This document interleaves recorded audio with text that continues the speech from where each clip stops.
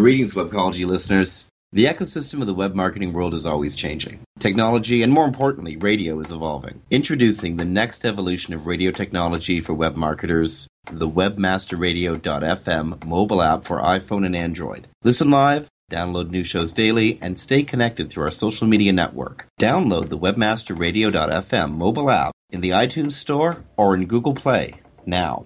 Welcome to Webcology. Webcology is the show that takes you into the deepest and darkest ends of the ecosystem on the internet. Our guides will take you on a journey into web marketing and bring you the experts and the information so that you can further explore the web marketing world. Now, here are the hosts of Webcology, Jim Hedger and Dave Davies. Hey everyone, welcome to Webcology here at WebmasterRadio.fm. It is the 9th of January, 2014. It's the first show of the new year. Sorry we missed last week. I was dealing with an ice storm. Dave was on his way to Whistler, where he joins us. Dave, you're in beautiful Whistler, British Columbia. I sure am. Got some snow falling and a mountain just beckoning, but it'll have to wait till tomorrow. It'll have to wait. It's only 11 in the morning. What are you working today or something? I know. Well, there you go, friends. A webmaster's work is never done. Even in Whistler, a webmaster's work is never done. And I learned that last week. I got to tell you the story of my New Year's, Dave. Dave, it was amazing. So, I'm looking forward to it. I got my company, Digital Always Media, ended up getting 4 tickets to the Winter Classic. Thing is, we got them for last year's game. But last year's game got canceled because of the hockey strike. We had clients lined up that we were going to take, to do the corporate thing. Yeah. And so we had these tickets left over. We no longer had those clients we wanted to take. So we had these 2 extra tickets. My partner Alan took his son and I took my dad. And we go to the Winter Classic in Ann Arbor, Michigan with Kevin Dooley and with Ryan Jones, two other well-known SEOs. So we're in Ann Arbor, Michigan, which is a good 350 miles, maybe 500 kilometers from my office in Toronto. It's negative 15 Celsius. I'm not positive what that is Fahrenheit. I'm pretty sure the conversion is freaking cold. That's the official American conversion from 15 Celsius, negative 15 Celsius, freaking cold. Somewhere around negative 3 Celsius Fahrenheit. 100,000 people there. More than 107,000 people there. We all sang "Don't Stop Believing" by Journey, forming the world's largest and probably drunkest choir of all time. So I'm wearing layers upon layers upon layers of clothes. Okay, I just stack on the clothes because that's the only way you stay warm in negative 15 Celsius weather. Yeah, that's about it. Somewhere deep in my pockets, one of my pockets, could have been the first or second of 4 or 5 layers of clothes, my phone starts freaking out towards the end of the second period. Now, I don't know how much time you've spent at negative 15 Celsius or really, really freaking cold Fahrenheit, but you don't want to take your hands out of your gloves and find out why your phone's freaking out. Especially when the Leafs and the Red Wings are playing. I'm like, my goodness, what a game. Had I taken a look, and actually I did, I had to know, and I found that I was getting warnings from a number of the websites that my company controls that they had been hacked. My day digressed fairly rapidly from there. There wasn't much we could do. We were in this stadium with 105 or 107,000 other people watching a hockey game. And in the back of my mind, I know that I have a problem. So I quickly sent an email to our manager, to Bria, who jumped on and started dealing with the situation. But I'm still in Ann Arbor knowing we have this situation. That was my New Year's Day. It was excellent. I'm not even gonna try to describe there was an incredible storm happening. It was actually the beginning of the week-long polar vortex that that most of North America has been suffering through. Most of northern North America has been suffering through. And the drive back to Toronto, what should be a 4-hour drive, took over 8 hours, driving at about 60 kilometers an hour, maybe 40 miles an hour, because that was the only safe speed to drive. I get home somewhere around 1:30, 2 in the morning, and it's all hack from the 3 or 4 hours sleep I'd gotten to somewhere on Saturday morning, fixing this hack. That's a long way of introducing the guest we have coming up in the second segment of the show, Clayton Gardner, the system administrator at canhost.ca, one of the companies that got hacked. Apparently 200,000 or so web servers were hit in this hack that I found out about on New Year's Day in Ann Arbor, Michigan. Amazing. This is going to be a great guest. I'm looking forward to getting some good information. I mean, obviously, something like this happens, and the information you want, and I'm hoping we can get some, is, okay, what do you do?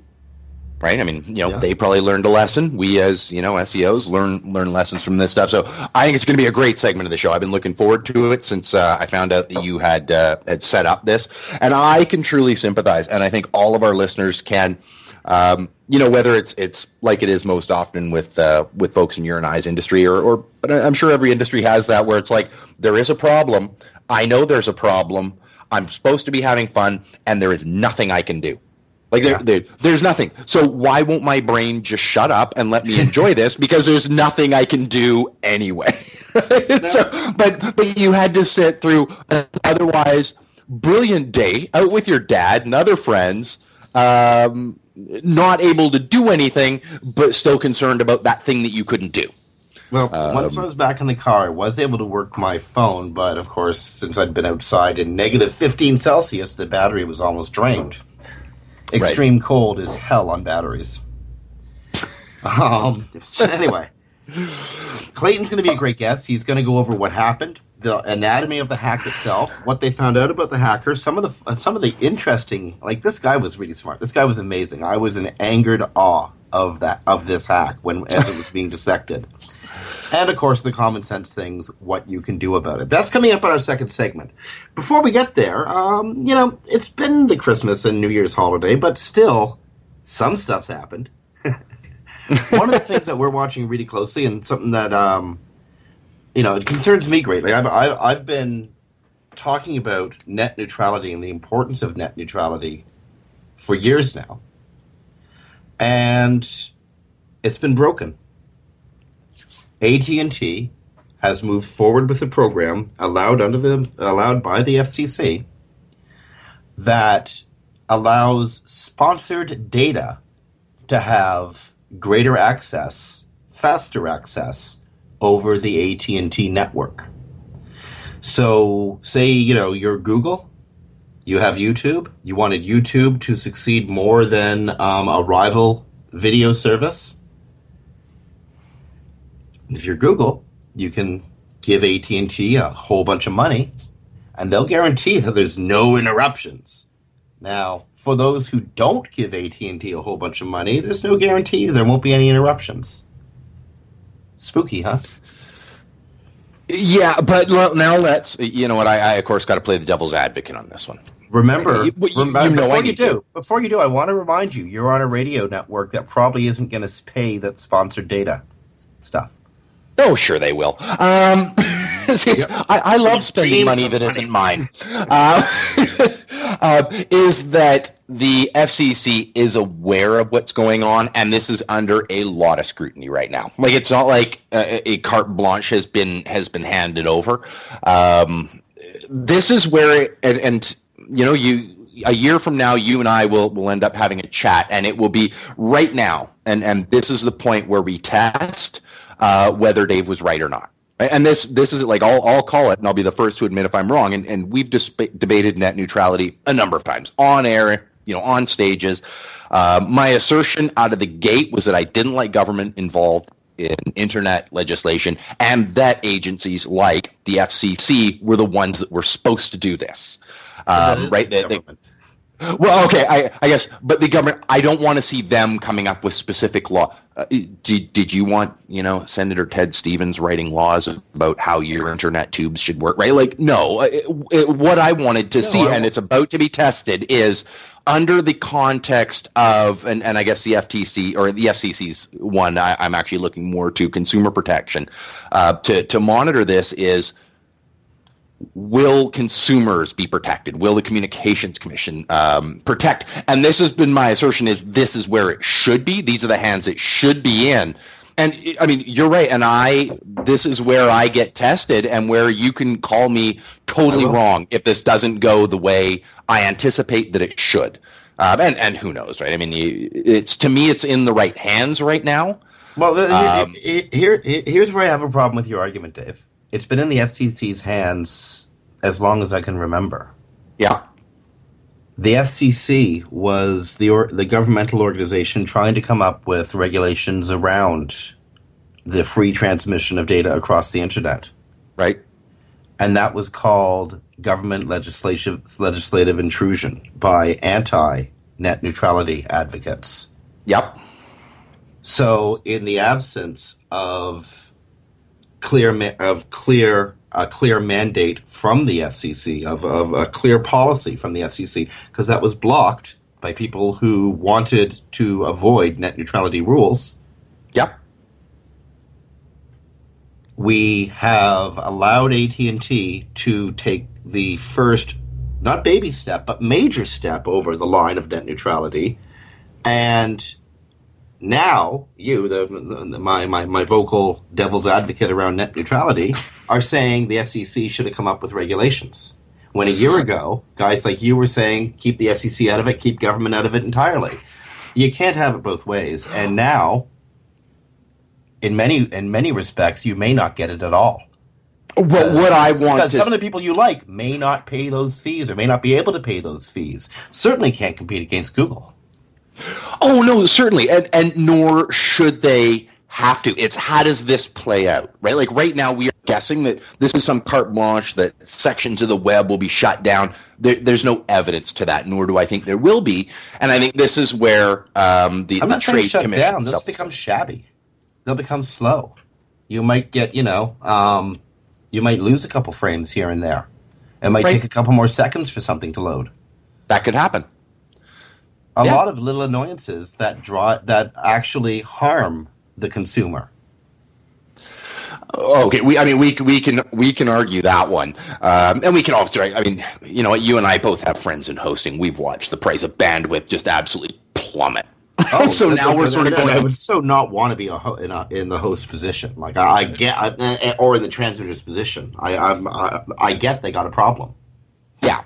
And I mean, the thing is, all my ones and zeros, I still need to get around. So does this make it so that maybe web hosting providers have to charge, $4.25 a month instead of, $3.99 for your hosting package? Maybe. Maybe that may happen, where entire hosting providers have to come in and go, you know what, we want to guarantee certain things. I will concede to that. It'll probably happen. Where, AT&T, to their ability will go, hey, if you want your packets guaranteed to travel at a set speed through here, otherwise you're just getting in line with all the other packets, right? Otherwise, but we can set aside a certain amount of bandwidth. It's just, this is the fast lane. Will that happen? Probably. It probably will happen. Is that a bad thing for the internet? And this is where, and I would assert the answer is no. I think it's going to lead to more innovation and better speed for people who can pay for it. But which of course leads to less open innovation. I don't think so. I mean, to me, the cost of everything is so astronomically and ridiculously cheap that I mean, okay. So there's no way I should be holding your first business. You could have afforded the extra costs. For the marginal differences that it will be, yeah, I was paying in hosting what they would have to increase it to now. It's just gotten so. Given that was back in the old days when we walked barefoot to school uphill both ways. Well, I mean, it wasn't even expensive then. I was paying like $12.95 or something, right? I mean, and for an equivalent service, now probably with Fastlane, you'd probably have to pay $8.95 instead of $6.95, right? Like either way. I suspect with the sponsored data plan, because we're talking about a great deal of data. We're talking about transmitting video to millions of people. It's going to be a little more than $8.95 a month. You know what? Actually, you bring up a valid point, because this is heading straight into only tracking the sponsored data on video. And so to your point, I think when we're dealing with innovation, though, we're not just looking at video, like the context of what damage this could do. And to bootstrapping businesses, this is more about what's going to happen globally, right? Not just video, but what's going to happen sort of globally. Now, one thing I'm concerned about, and I think you are too, and I think this is to your point, so I'll make it for you, is will companies like YouTube be the only ones left because Vimeo can't pay or whatnot, right? Like they can't pay the same as Google can, and Google can just dish out cash. Will this be another opportunity for companies to create monopolies? And I think that's, to your point, what you're concerned about. I don't think that's going to happen, but again, this will be the spot where you get to call me because we're finally having it tested. I'm pretty sure that the internet's going to behave like pretty much every other sector of the economy behaves when stuff like this happens. I don't know why, but I'm pretty sure it will.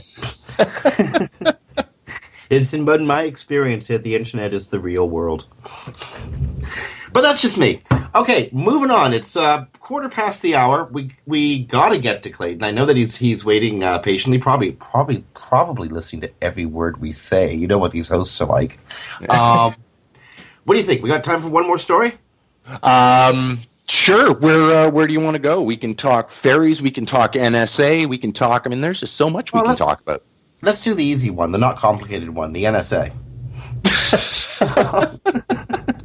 So get this. I love this story. It's one of those news of the.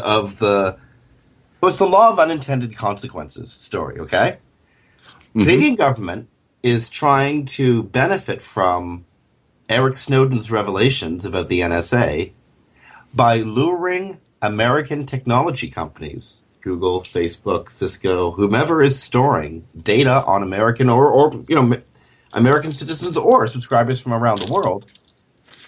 Well, the Canadian government's trying to lure those data centers up to Canada, where the NSA doesn't have the jurisdiction to spy on the information within the data centers. Right. Now, I don't know. Maybe we should probably tell our American audience the sad truth. Two sad truths. One, we love your money. So if you want to relocate all of your services up to Canada, by all means, go for it. We love your money. But you're not going to get away from the NSA. The Canadian Security Service works hand in glove with the NSA. Chances of avoiding spying on your customers are about as good as, any Canadian data. You're not going to get data security up here. But you're going to get a lot of polite service. Any restaurant you go to, they'll say, please and thank you. People will be so cool, and we love your money. I do think, you know what, I get why people are doing it, and I get why the hosts would push for it, why the government would push for it. I mean, you and I, we can kind of differ a little bit. I think in this case, yes, it's not as black and white an issue as I think a lot of people would like. However, we don't have an agency that can just walk in the door and just take our data or servers. Right? I mean, there's a little more to it. So I think there is a level of security, but to me, and I'm sure to you, this is like having a just bought from Best Buy router that has a firewall built into it, and we can talk a little bit more about those maybe in the next segment. That sort of level of stuff, but it gives you this false sense of security where yes, it's more secure than not having it there, but it might actually be more dangerous because you feel like you're safe, but in reality you're not. And I think that's like hosting this here. Yes, there is an added level of protection, but don't think it's a black and white, it can't be gotten. Yes, it can, because you called it. These agencies are working very close together, and a couple phone calls, and it's gettable, right? If the government wanted it that bad. Although, again, on the plus side, if anybody bumps into you in the hallway, or if you bump into anybody in the hallway, guaranteed they'll apologize to you. It really is a nice place. Maybe even get you a double at Timmy's. Yeah, absolutely. Yeah, life is so much simpler when that's all you have to think of is I want a double. That 15 ingredient list at Starbucks shrinks to like 3 words. It's excellent. Okay, on that, we got to take a break. We're going to take our first break here on Webcology on webmasterradio.fm. It is the 9th of January, 2014. We're coming back with Clayton Gardner, a sysadmin at CanHost in Kelowna, British Columbia. But before we do, we got these messages. Stay tuned. Webcology back after these commercials. Sit tight and don't move. Webcology. We'll be back after this short break. There are many things we would love to catch. Catching the final out of a baseball game. And that's the ball game. Reeling that big catch of the day. Or catching a ride home. Taxi! How about catching more attention like the biggest retail brands on earth? Introducing Catchy.com, where they sell short-branded attractive.com domain names. Use a short and catchy brand, just like Sony, Visa, and Nike for your next business venture. You can even rent to own for as low as $100 a month. Catch a big break for your business with Catchy.com. Johnson, what's this Mantis I keep hearing about? Do we need to call an exterminator? No, sir. Moby Mantis is our new SMS marketing tool. SM what? SMS, text messaging. Moby Mantis lets us communicate directly with our customers in real time. We can send promos, coupons. It even lets our customers market for us by sharing offers with their friends online. It's been great for business. Sounds expensive. Actually, I signed us up for an extended free trial. It hasn't cost us a dime. Good work, Johnson. I guess the only thing we'll be exterminating is the competition. To get your free extended trial of Moby Mantis, text radio to 21691. That's radio to 21691 for Moby Mantis. I'm John Ball, and I'm one of the founders of Page One Power. Page One Power is a custom link building firm based in Boise, Idaho. We increase search rankings and web traffic for world-class brands and mom-and-pop shops all around the globe. Our link building strategies work because we focus on relevancy and quality, and we don't outsource anything. Our in-house staff of professional writers and researchers is the best in the industry. We're the link builders you've been looking for. Visit us today at pageonepower.com. Welcome to The Hook with Katie Kempner, where Katie talks with advertising visionaries, top journalists, cutting-edge creatives, authors, and PR gurus. Hear what these industry insiders have to say about the changing landscape of advertising and PR today. The Hook with Katie Kempner. On demand anytime inside the advertising channel. Only on webmasterradio.fm. Commercials off. Now back to Webcology. only on webmasterradio.fm. Here are the hosts, Jim Hedger and Dave Davies. Hey everyone, welcome back to Webcology here on webmasterradio.fm. This is Jim Hedger from Digital Always Media, joined by Dave Davies from Beanstalk SEO. And Dave, I got an admission to make.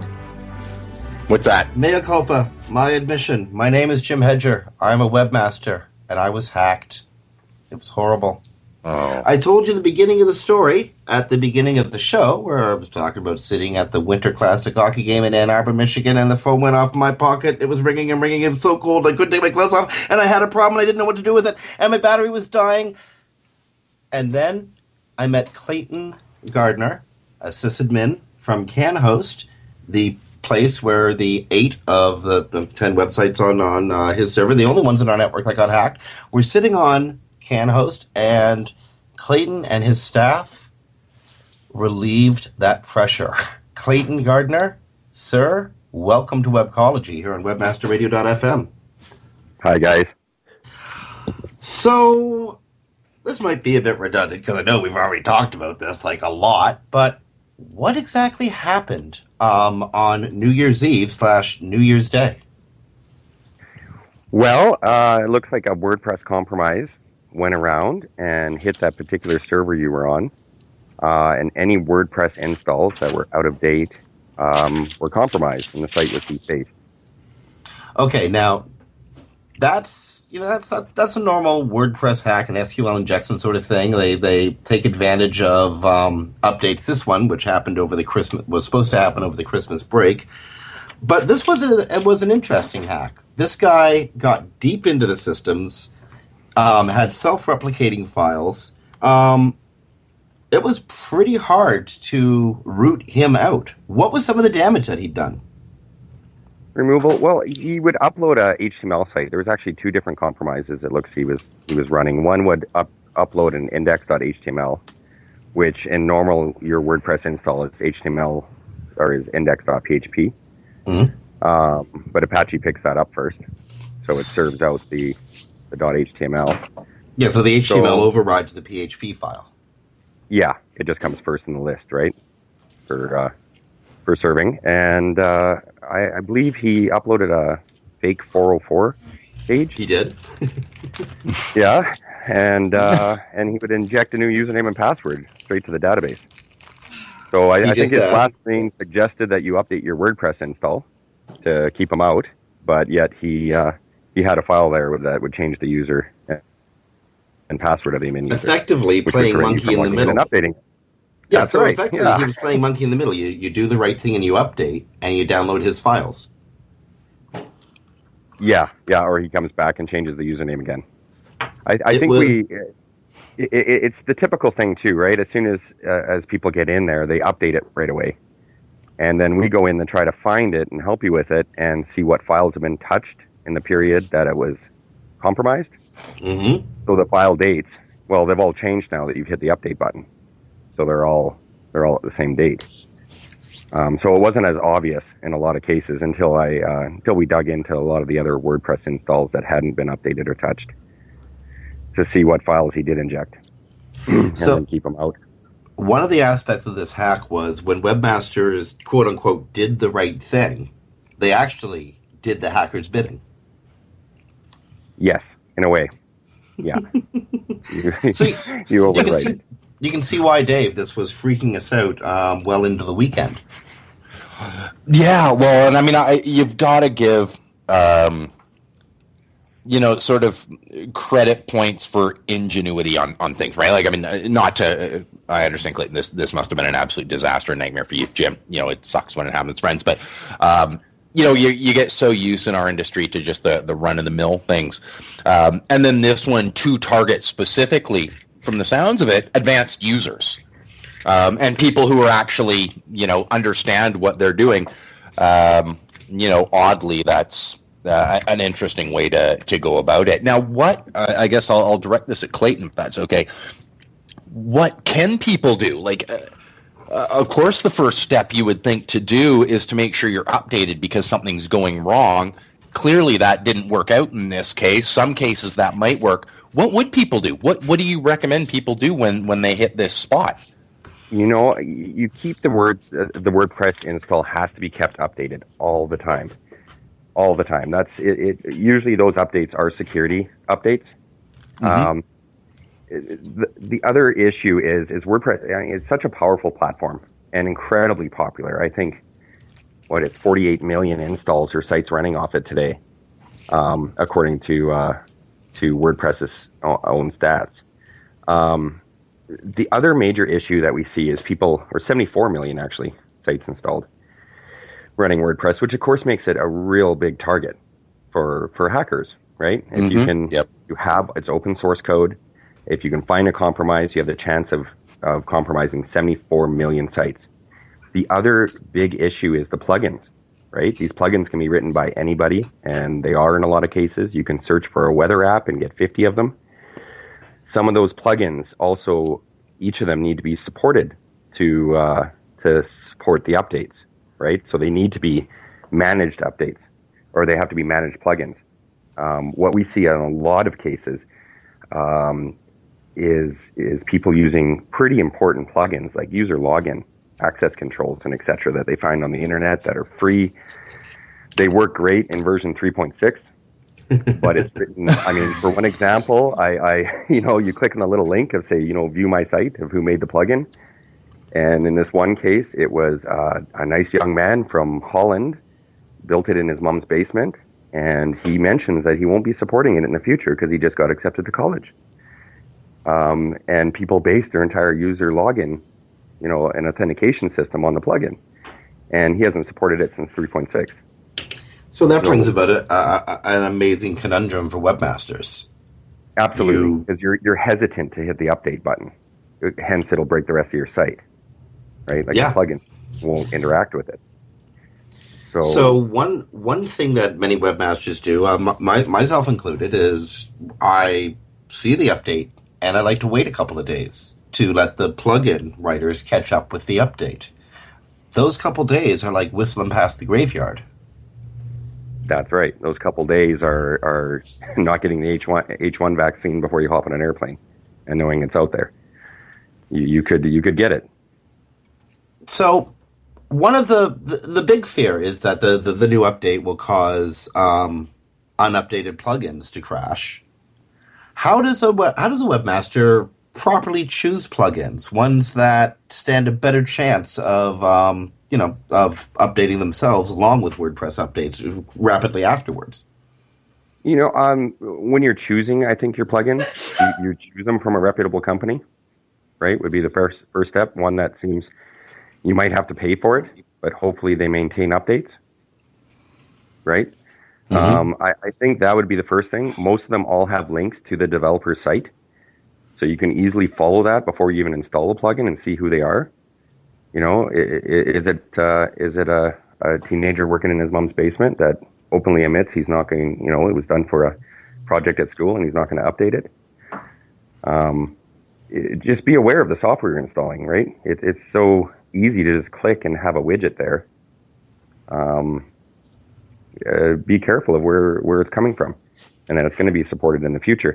I think also in Jim's case, he had a really good plugin that was from a very reputable company and very popular one, and even it wasn't that right, Jim? It wasn't supported. Yeah, and you know what? I actually know that the maker of that plugin often listens to our show. Hey, Yost, gotta talk, brother. We gotta talk about something. Yoast Devalk, the maker of the SEO plugin, unfortunately, it wasn't compatible with 3.8 when it came out. 3.8 came out just before the Christmas holidays. It is compatible now, for what that's worth, but there was that 1 week period where, when we did our experiment updates, it crashed WordPress SEO, or at least it changed a lot of settings. When you have a network of over 100 websites, you have to take this update cycle seriously, because it could present serious work hours, and every hour, in a company like ours, is budgeted for. So what do you do, right?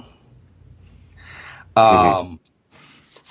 And I think that may well be a show for another day. I would love to get some app makers, some plugin makers on the show, and some people from WordPress, and then just talk that out. How do WordPress? How when they're coming out with an update or a version release, how do they let those people know, and how much time do they have to, reprogram or interact with that and test? I mean, when you go to WordPress versioning, there's quite a few versions that get released over a given period of time, even between 3.7 and 3.8. Well, I think there was 3 or 4 minor updates in that time period. Just in the fall, I think overall there's quite a few more. I think just between September or August, when we were discussing it, Jim, there was 4, coming up to 3.8. And I'm not sure how that works. How much heads up these plugin the developers have to say, hey guys, this is what we're changing, this is what we're securing, and it's going to be new. Well, I mean, and that makes you want to put yourself in the shoes of somebody at WordPress.org. You know that there's a new exploit out there. You've got to patch that hole as fast as you can. Damn the plugin makers, your core product has a hole in it. So you got to plug that as fast as you can. You're on a constant day zero posture. Every time you find of a new exploit, it's day zero. You must fix it now. That's right. That's how any programmer thinks, eh? Yeah, and I mean, it was obvious. In this case, Jim, on that one particular server, I think there was 150 WordPress installs. We have dedicated WordPress install boxes as well. Mm-hmm. But every machine that was compromised on that, and I think there was 20 at this time, were all older versions. Nobody was compromised that was at 3.8. So obviously the folks at WordPress had found these holes. That's right. And closed. Now, You were not the only host server to be hacked, and hackers don't do this just for the hell of it. There's a purpose. There's a reason they put so much work into this. First of all, do you have an estimate of how many other servers might have gotten hit? In this case, no, I don't. I'm not sure. It was obviously a botnet. It was automated.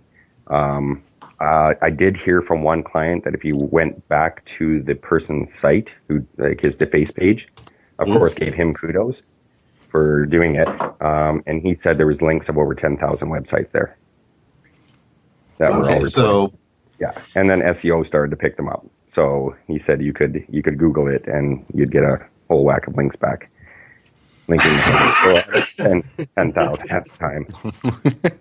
Yeah, he was polite about it. He said he suggested you upgrade. He did. He said, upgrade now or I'm coming back. Very, very nice of him. I appreciate it. So why would someone do a hack like this? What was some of his motivation? What would the purpose be? What could he have done? It's so hard to say, right? But in this case, it looks like he was giving himself a lot of kudos. So in his community, he's probably, just became the cool kid for the week. Yeah. That's what I did. I'm not sure. I think he probably farms out his services. And he just wrote a resume. He's got a reference out. As a web host, do you operate under any fear of liability for hacks like this? I mean, I know you have your terms of service, and they're fairly clear of about we're responsible for our own websites. But is there a sense of liability, a sense that you have to be there for the customers for either a legal or just an ethical reason? Just an ethical reason. At CanHost, we're there for our customers. There's always somebody at the other end of the phone, right? To help you. In a lot of cases, a lot of web hosts, absolutely not. Here's your drawer. What you do with it is up to you.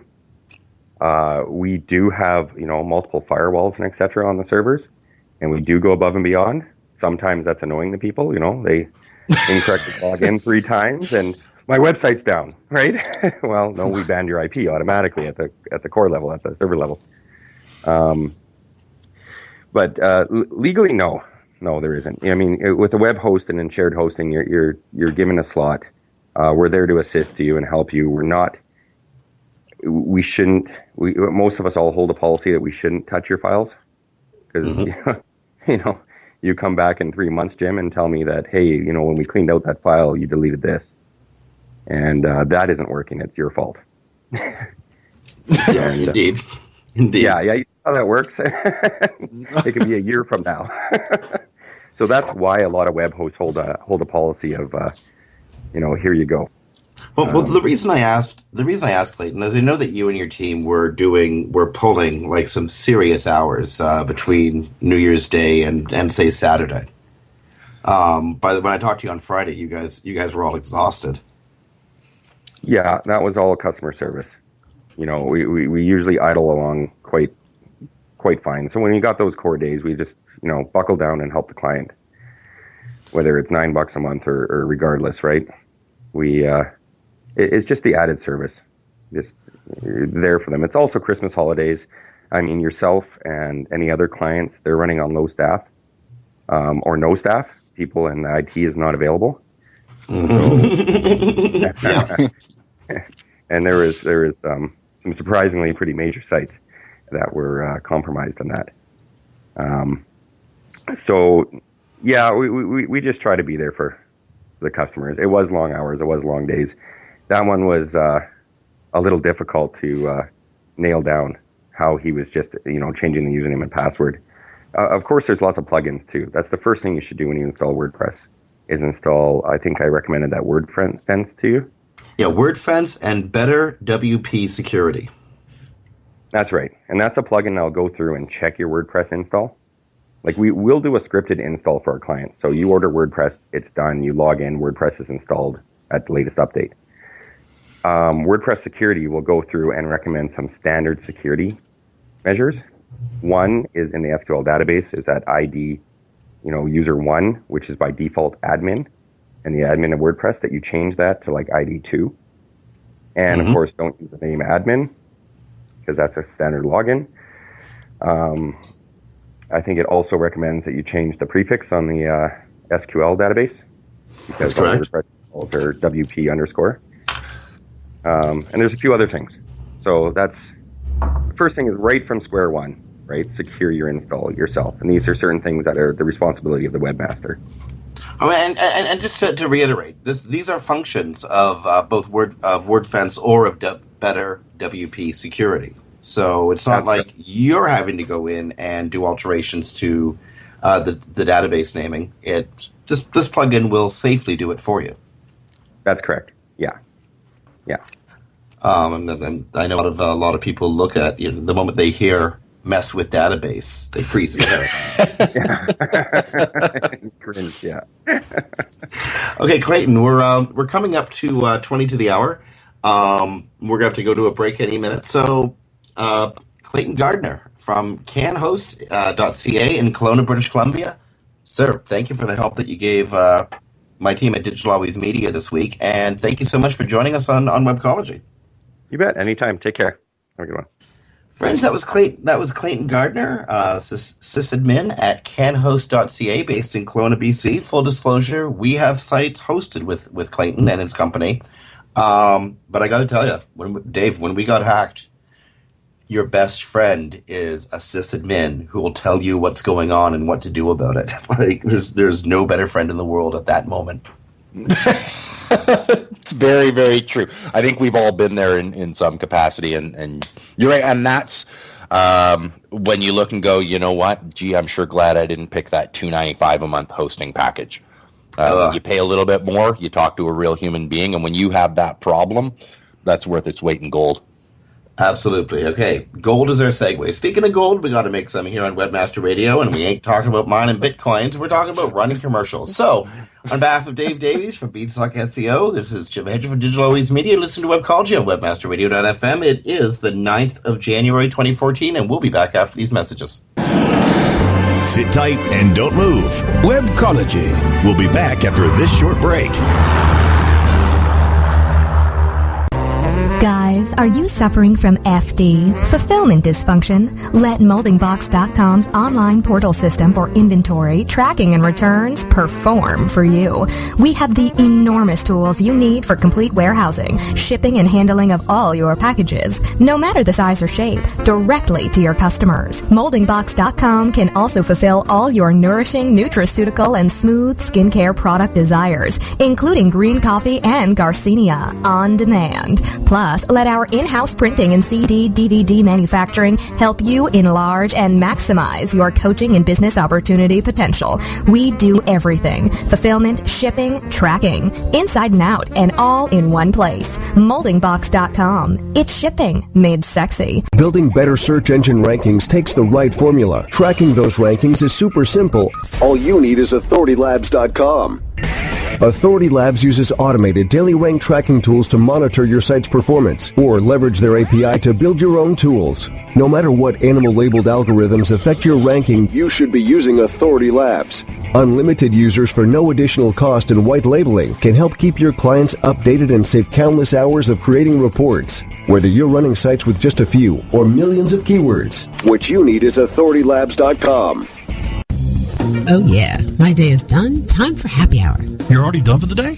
Yeah, because I use CertifiedKnowledge.org. Their PPC tools literally save me hours every day. How do you keep on top of all of Google's new features? Easy. With Certified Knowledge, their interactive learning modules keep me up to date. And if there's something I don't know, I can watch their video lessons without having to hunt around the Google Help files. Great. I'm ready to expand my knowledge. Hi, I'm Brett Geddes. I'm the only leader officially supported by Google to teach the advanced track of the AdWords Seminars for Success. I personally recommend CertifiedKnowledge.org as your one-stop shop for all your PPC needs. Learn, optimize, connect. Be smart. Go to CertifiedKnowledge.org now. Ready to learn to be a mass marketing mastermind? Get schooled on how to be inboxed. You got mail. Our host will show you how to deliver on email marketing strategies without going postal. Inbox, on demand anytime inside the Internet Marketing Channel, only on webmasterradio.fm. commercials off. Now back to Webcology, only on WebmasterRadio.fm. Here are the hosts, Jim Hedger and Dave Davies. Hey everyone, welcome back to Webcology here at WebmasterRadio.fm. Jim Hedger from Digital Always Media, Dave Davies from Beanstalk SEO. It's the 9th of January 2014, and hey Dave, I'm going to run a huge risk here. Okay. At the risk of getting a really bad prenup when Marissa Myers finally notices me, I think it's time to start criticizing Yahoo again. Uh-oh. Yeah, I know. It's too bad because I was hoping for them. And, well, you know, I'm going to be married to Marissa one day, so, you know, want her to succeed, but it doesn't look like it's working out that way. A string of 2013 was just sort of Yahoo misstep after Yahoo misstep after Yahoo misstep again, even though they did it in style this time. And 2014 hasn't opened much better for them. I mean, ask anybody about Yahoo Mail. Just say Yahoo Mail to a former Yahoo Mail user. You'll see what I mean. 2014 is not opening as very well for Yahoo. A malware problem turned up to 2 million European computers into Bitcoin slaves. Yep. Yahoo, or malware delivered through Yahoo advertising, was injected into Apple and Apple-based phones in Europe to turn them into zombies whose purpose was to lend processing power to the mining, ultimately to the mining of Bitcoins. You know, I mean, this is, a huge issue for Yahoo, obviously. Sorry, Jim. Sorry, Marissa. You know, this does touch on, what we were discussing earlier with Clayton, where you can go every now and then, okay, but that's an interesting use where at least it's something interesting to talk about. It's going, okay, to like inject malware through a search engine for mining Bitcoins. Okay. I mean, clearly this is a huge problem, a huge blow for Yahoo, a worse one for Yahoo users. I'll give credit to sort of the brain power that figured out that could be done. I guess kudos to them. And just another reminder, and what I find really interesting about this is it's an attack you may not notice, right? And so to me, I think this is a great reminder to people there may be bad stuff going on, and you have no idea that this stuff is going on. If it wasn't big news, would you even notice that your computer in idle was mining Bitcoins? Probably not. They said a couple of years ago, Dave, I forget where I got this stat, but 4 out of 5 computers in North America, be they home computers or business or computers in business, have been infected and are part of a botnet of some sort or another. Yeah. And you don't know. And they're using like a 0.1% of your processing power, unless you have a remarkably slow computer. I mean, unless you're one of the 10 people who are still using a 486, you'd probably not notice. Or P1, you'd probably not notice. Very true. And you go looking through the processes running on your machine. Who knows half of it? I'm sure you've looked through your processes to find out why something's going awry, what's using so much CPU or RAM or whatnot. Sure. And you can look through it. Some of them you'll recognize. Thunderbird. Okay, I know what that is. But you get this whole litany of them that you wouldn't know whether this was good, bad. You'd have no idea what it was. So, it's going to be really hard to find those things. And some of the smarter ones use your CPU. They'll sit at like fractions of percents of kilobytes of RAM until you're not using it anymore, right? And then all of a sudden it'll ramp up its use of your machine, but it's in idle. You don't know, and then shuts itself down when it sees you using it again. Built into operating systems because it's a great thing to do, right? Like, only, do X, Y, or Z on my machine while I'm not using it. I mean, this is a great function of machines, and I use it a lot for things, not Bitcoin specifically, but, SETI can use my machine to, scan stuff if they want, but only when I'm not using it. I mean, these are great functions, but they're the same ones that allow your machine to be used, for against some you. form of nefarious purpose. Well, exactly, and very, very easily, and you'd never know. And you know what? I'm not surprised to hear 4 out of 5.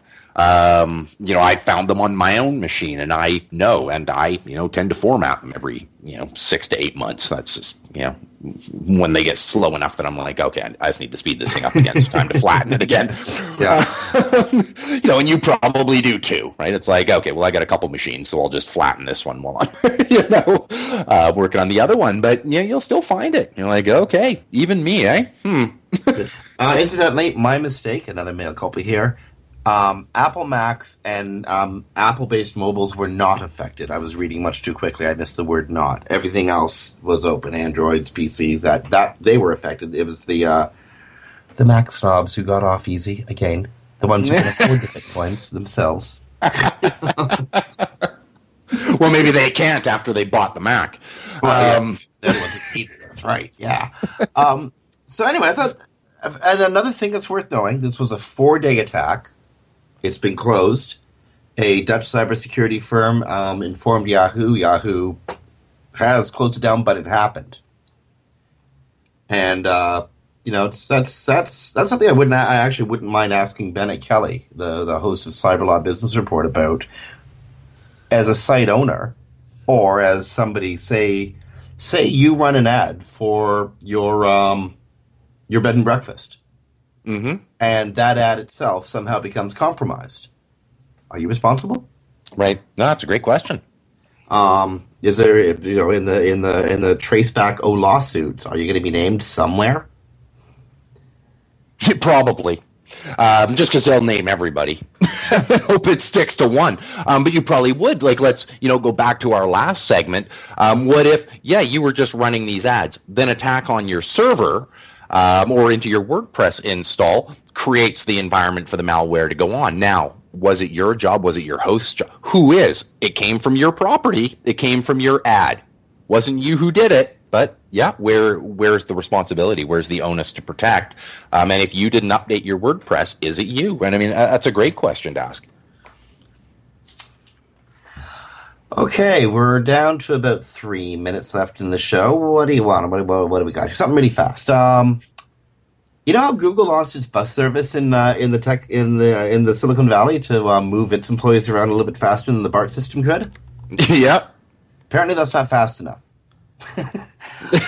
Google has now. I mean, imagine the Silicon Valley and San Francisco Bay Area in your mind's eye. There's a heck of a lot of water in between two large pieces of land, the isthmus that the Valley and San Francisco sit on, and the other side of San Francisco Bay, Oakland, and the eastern side of Silicon Valley, etc. A lot of water in between. So to get back and forth from the Oakland and Berkeley side over to the San Francisco/Silicon Valley side, they have bridges, and on those bridges run buses and BARTs, but they're too slow. So Google has come up with a ferry service named the Triumphant. They've bought a boat called the Triumphant that can carry up to 150 passengers, running twice each morning and evening. Takes about 45 minutes to go across the harbor, and actually that must be a really cool trip. Oh yeah, the first couple times. Then it'll just be your commute, But note to Google: we don't need a Google dance next time. Next time there's a ClickZ conference or an SMX conference in Silicon Valley, we don't need a Google dance. Take us on the ferry at night. That would be cool. Okay, that'd be kind of awesome. And give us booze. That's safe. Yeah, I mean, I think it's a neat perk and a great sort of publicity piece for them. And I mean, heck, I have a feeling that they're looking more from the angle of, we're not saying that, let's say including your commute, you were working 12 hours every day. We're chopping an hour out of your commute. So I don't think they're saying, hey, now you only have to be away for 11. I think it's more hey, we still hope you put in 12. Just put that extra hour in here, and instead of sitting on a bus, you're on a ferry with Wi-Fi, so you can keep working there too. So I think it's a man. I mean, in this case, though, I think it's a win across the board. I'll bet Google themselves is going to profit with a higher productivity from staff when otherwise they'd get very little productivity. And then, at the same time, good for the employees who now just get to take a much faster ferry and a nicer trip. To get to and from work. I think it's a win for both, and I'll bet that Google's going to end up profiting out of the whole thing, even though it's costing them a lot of money to do. Of course they will. They're Google. They're very smart at this. Do we know if they own any trains? Because they got planes, they got automobiles, they got boats. Do they got any trains? Because they got to complete the circle here. Anyway, they'll be on it now. The Google monorail sold to Toronto. Okay, that brings us to the top of the hour. Our first show of 2014. It was a fun one. On behalf of Dave Davies, who really wants to go skiing but is working instead up at Whistler, that's Dave at Beanstalk SEO, Dave from Beanstalk SEO. This is Jim Hedge from Digital Always Media, Jim at digitalwaysmedia.com. You've been listening to Webcology on webmasterradio.fm. Got the news coming up, then we got a whole bunch of fine content. Stay tuned. We'll talk to you next week.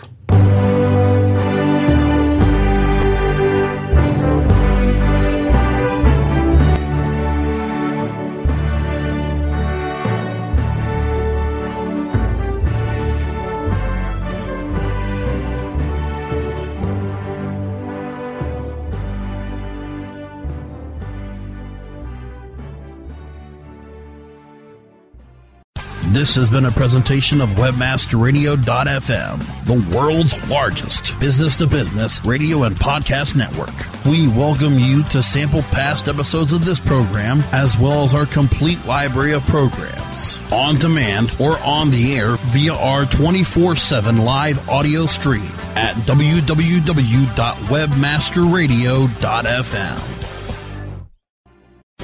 The opinions expressed on this program are those of the guests and hosts and do not necessarily reflect those of WebmasterRadio.fm's management or sponsors. Any rebroadcast or redistribution without authorized consent of WebmasterRadio.fm is prohibited.